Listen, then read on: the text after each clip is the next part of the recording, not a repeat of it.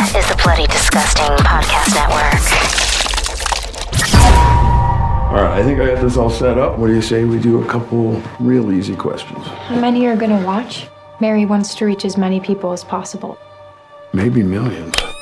Boils and ghouls, lock your doors and strap yourselves in. From Los Angeles, California, Bloody Disgusting presents the Boo Crew Podcast. Horror news, commentary, reviews, interviews, and more. With your hosts, Lauren and Trevor Shand and Leone D'Antonio. Hey, this is Trevor, and for myself, Lauren, and Leo, welcome to episode 214. This time around, you are joined by writer-director-producer Evan Spiliotopoulos and actors Cricket Brown and Jeffrey Dean Morgan. Hear about their amazingly fun new horror film from Sam Raimi and Rob Tappard's Ghost House Pictures. You know them, you love them. Evil Dead, Drag Me to Hell, the list goes on. The Unholy. At time of release in theaters April 2nd. Learn about how they crafted the world of the film with immersive sound design and visual effects. Jeff and Cricket let you in on their character development and finding their own voices within them.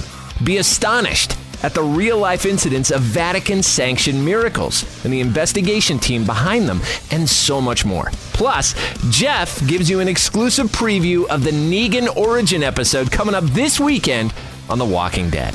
So much fun for you, the horror fan, on the way. Episode 214 starts now. First one's free. Then what I say? I said I will shut that shit down. You think there could be other forces at play here? When God builds a church, the devil builds a chapel next door. Don't doubt her. Doubt weakens faith. Hail Mary, full of grace. Pray for us sinners, now and at the hour of our death. This is not the work of the Virgin Mary. It's the work of the unholy. Faith in evil empowers evil. Believe in her. Offer your souls to Mary. Go ahead, scream. That's all we need. Another victim crawls onto the gurney for a Boo Crew autopsy. Joining Bloody Disgusting's Boo Crew via the Speakeasy Studio are three impactful and immersive storytellers, each singularly not only crafting wonderfully entertaining art, but art that has transformed the medium. She is an actor, writer, and director, is a graduate of the University of North Carolina School of the Arts 2019. She's been in several short films, including the award-nominated Prayer, and is a prolific playwright and theater performer. Also joining us, a Critics' Choice Award-winning actor who's been a part of iconic TV, from the Golden Globe-winning Grey's Anatomy and The Good Wife, Emmy-nominated Supernatural, film work including Solace with Sir Anthony Hopkins, Heist with De Niro, and 2018's Rampage. He changed pop culture history in bringing to life Negan on The Walking Dead. Finally, a creator and producer whose work is steeped in whimsy and fun with a touch of enchanting darkness. As a writer, he's built the worlds of Winnie the Pooh and Mickey Mouse, the screenplays for Cinderella 3, to The Nutty Professor and Hercules, 2016's The Huntsman, Winter's War, the Oscar-nominated Beauty and the Beast, Charlie's Angels, and much, much more. The thing that brings these three together is a new film called The Unholy. It's about the investigation in Marvel concerning a series of miracles that occur in a small New England town after a supposed visitation from the Virgin Mary. We are honored to welcome its writer-director, Evan Spiliotopoulos, and stars Jeffrey Dean Morgan and Cricket Brown. Yeah! Can I just say that was the single greatest introduction I've heard ever. Oh, wow. That was on fire. Congratulations on The Unholy. It is such a blast. Before we get into it, I just wanted to go around the room and ask what everybody's earliest impactful experience with the horror genre as a viewer was and how it made you feel. I think I'll start. For me, it was a little boy watching the monster movies, the Hammer films. I think I remember very vividly seeing Frankenstein for the first time, seeing Christopher Lee's vampires come to life, Count Dracula. And then I think as I got a little bit older, I lived in the height of The Exorcist and The Omen and the Rosemary Babies of it all. And that's what made me fall in love with the genre. How about you, Cricket? Hi, guys. Thank you for that intro. I love this question because it's so specific for me.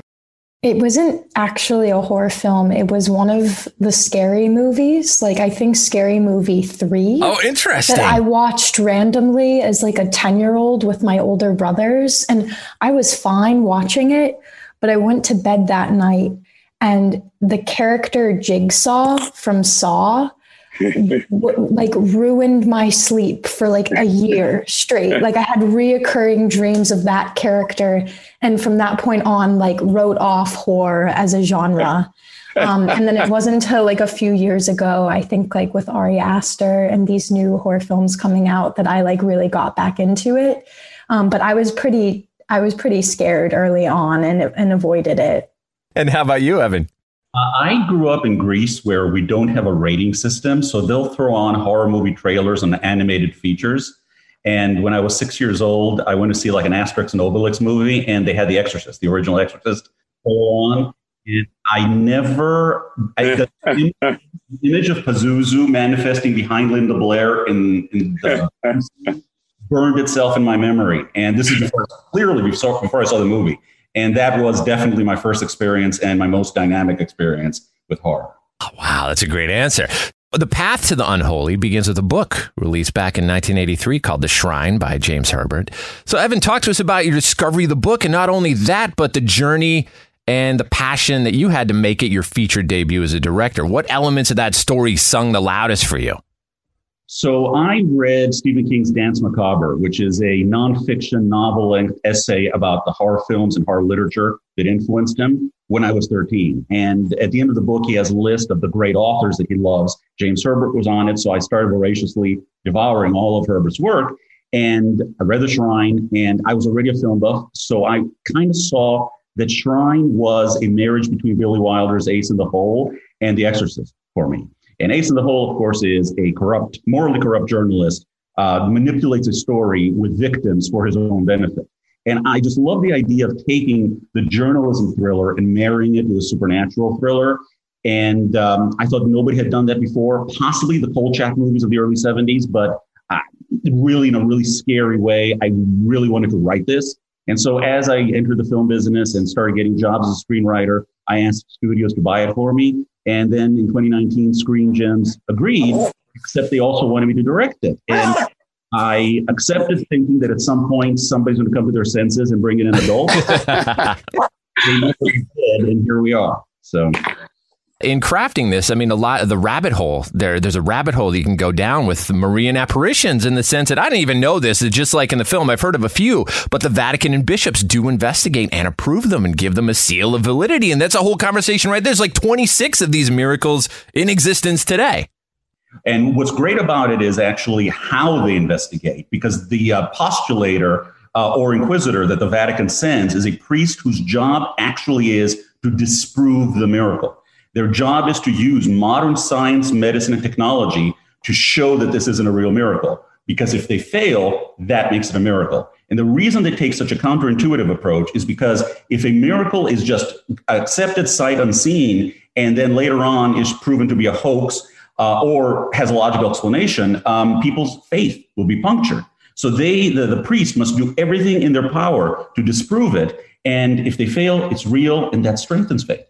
Jeff, we love seeing you on screen, my man, and you make this downtrodden journalist so likable and rich and a really fun conduit for an audience member to take this journey with, because he's also very skeptical, just like us. Yeah. And he has fooled people in the past, right? What jumped off the page for you, and what did you like about the way that your character was written? Well, exactly that. I think exactly what you said. I think that he had an arc. When we meet him, his moral compass is obviously shot. He is down in the dumps, and through Cricket's character and these events that he witnesses, he gets to go on his very own journey of kind of becoming a decent human again.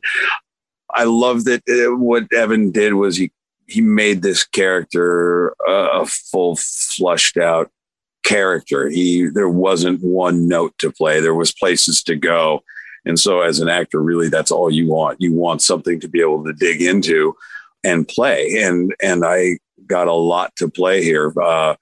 And we got to slip in some humor, some charm into a movie that normally you don't get to see a lot of that in, which to me kind of makes the story even more believable. And then, I think when he runs into, Cricket's Alice, I think that skeptic in him is what anybody, I think most people probably how they would react to it. And you see this kind of friendship, this bond occur between these two characters. And again, this was, on the page. Evan did a really good job of putting this on the page. But then, sitting across from Cricket and her Alice, that was the most fun I had in the movie. The scenes I liked the most were with those two characters.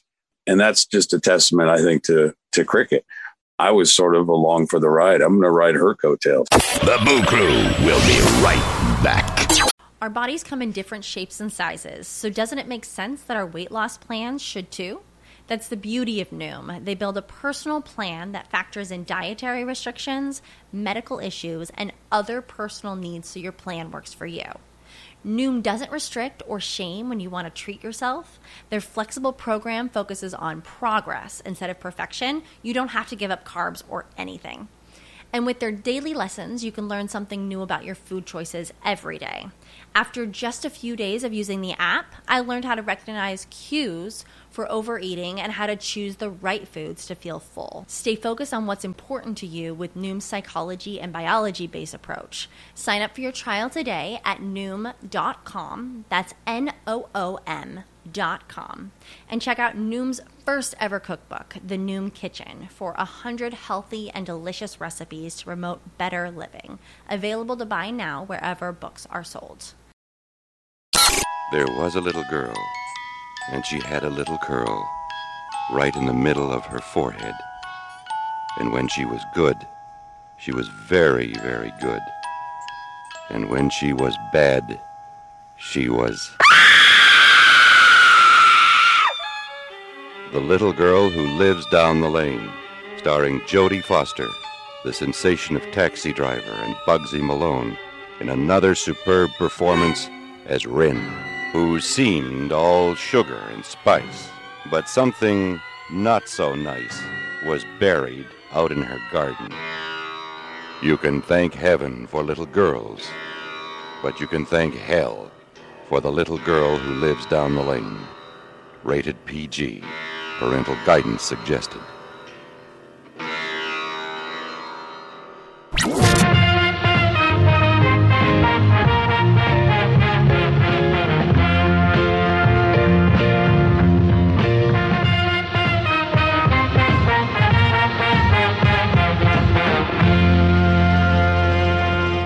Cricket, where can we begin? You are mesmerizing as Alice. There is something astonishing about you as an actor, and this character really gives you a chance to really make an impact. What was the path to finding her, and how you took this opportunity to create really spectacular moments? Thank you for saying that. Thank you, Jeffrey, too. Yeah, I mean, Alice is so cool. Alice is a character that I think a lot of actors would dream of the opportunity to play.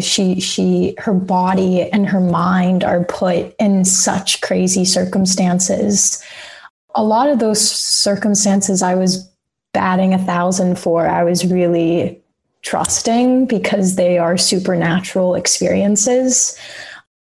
I worked with a dream coach who kind of it's another way to get intimate with the material, a very subconscious way, which I felt was applicable as she is being kind of summoned and called through a supernatural sphere and state. So it was a lot of things that I wasn't taught in drama school, a lot of things that I couldn't quite write down, and a lot of trust and a lot of help from Evan and Jeffrey and the circumstances, just reminding myself of the circumstances. But it was kind of out of my hands too, at a certain extent. Sure. Yeah, I was going to ask about that. It's something we're so curious about, and it's something that is done so eloquently by everybody in the film, is portraying a sense of wonder and whimsy without being campy. What's the secret of bringing that together and creating that environment where you don't cross that line? Is that a question for you, Evan, or is that an actor thing? What do you guys think? It's a combination. I think it's a combination of everybody. I think Evan was really good at kind of painting the picture. Yeah. And then it's our job to kind of sit around and interpret that together. The three of us in particular worked a lot together on kind of what are we seeing here and what each character would be feeling when they are seeing that. I think, at first for my character, it was more like I'm seeing money signs. He's like, oh God, I'm onto something here that's going to pay the bills here for a bit. I think Alice is seeing something completely fucking different. But in order to get that all kind of melded together, that's really Evan and a great job of editing, I might add, of kind of bringing those scenes together. Like the little boy, I think the first thing we witness is the little dude walking, standing for the first time. And I remember that. And I think it was really, Evan did such a good job, of putting us in a position where we couldn't fail. Yeah, you know what I mean? I felt very safe in the fact that it wasn't going to be eggs on our faces at all. And, and to get us into it, Evan would play music sometimes. He would talk through with his little microphone because there was a lot of us. And some of the stuff we shot was post-COVID. And so there was a lot of social distancing, and trying to work that into like these crowd scenes and stuff that was the miracle of the film. But I give a lot of it to that has to be the director. That's really up to the director, kind of set the mood and make that all work. Yeah, the sense of wonder and amazement and witnessing a miracle and what that would be. You can do as much research as an actor as you want. And that doesn't mean shit if on the day when you're filming it, it's not built around you. And Evan did a good job of building that around us. And so it worked. Thank God, because if you don't, it is a big egg on the face moment for all of us. Thank you. And we're probably not sitting here talking to you right now. Right. The props in this movie are insane. They're like eye candy. The Kern doll and the old books. Did anybody keep anything from the production? Felicity Abbott, our production designer, has everything, and we hate her for it, and we want to hunt her down and steal it.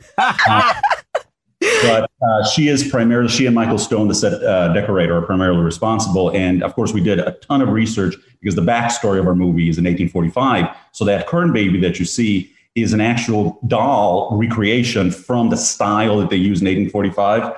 And by the way, I think in the concept of horror movie, any doll is scary. Like the cutest doll imaginable is scary when all the other stuff is going all around. But these people did a very, very good job grounding the history of our film, and I think it comes across.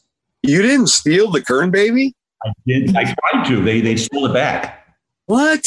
Yeah. Yeah, that's yours. I mean, I might even have a Kern baby. I'm not going to say, but it's possible I have one.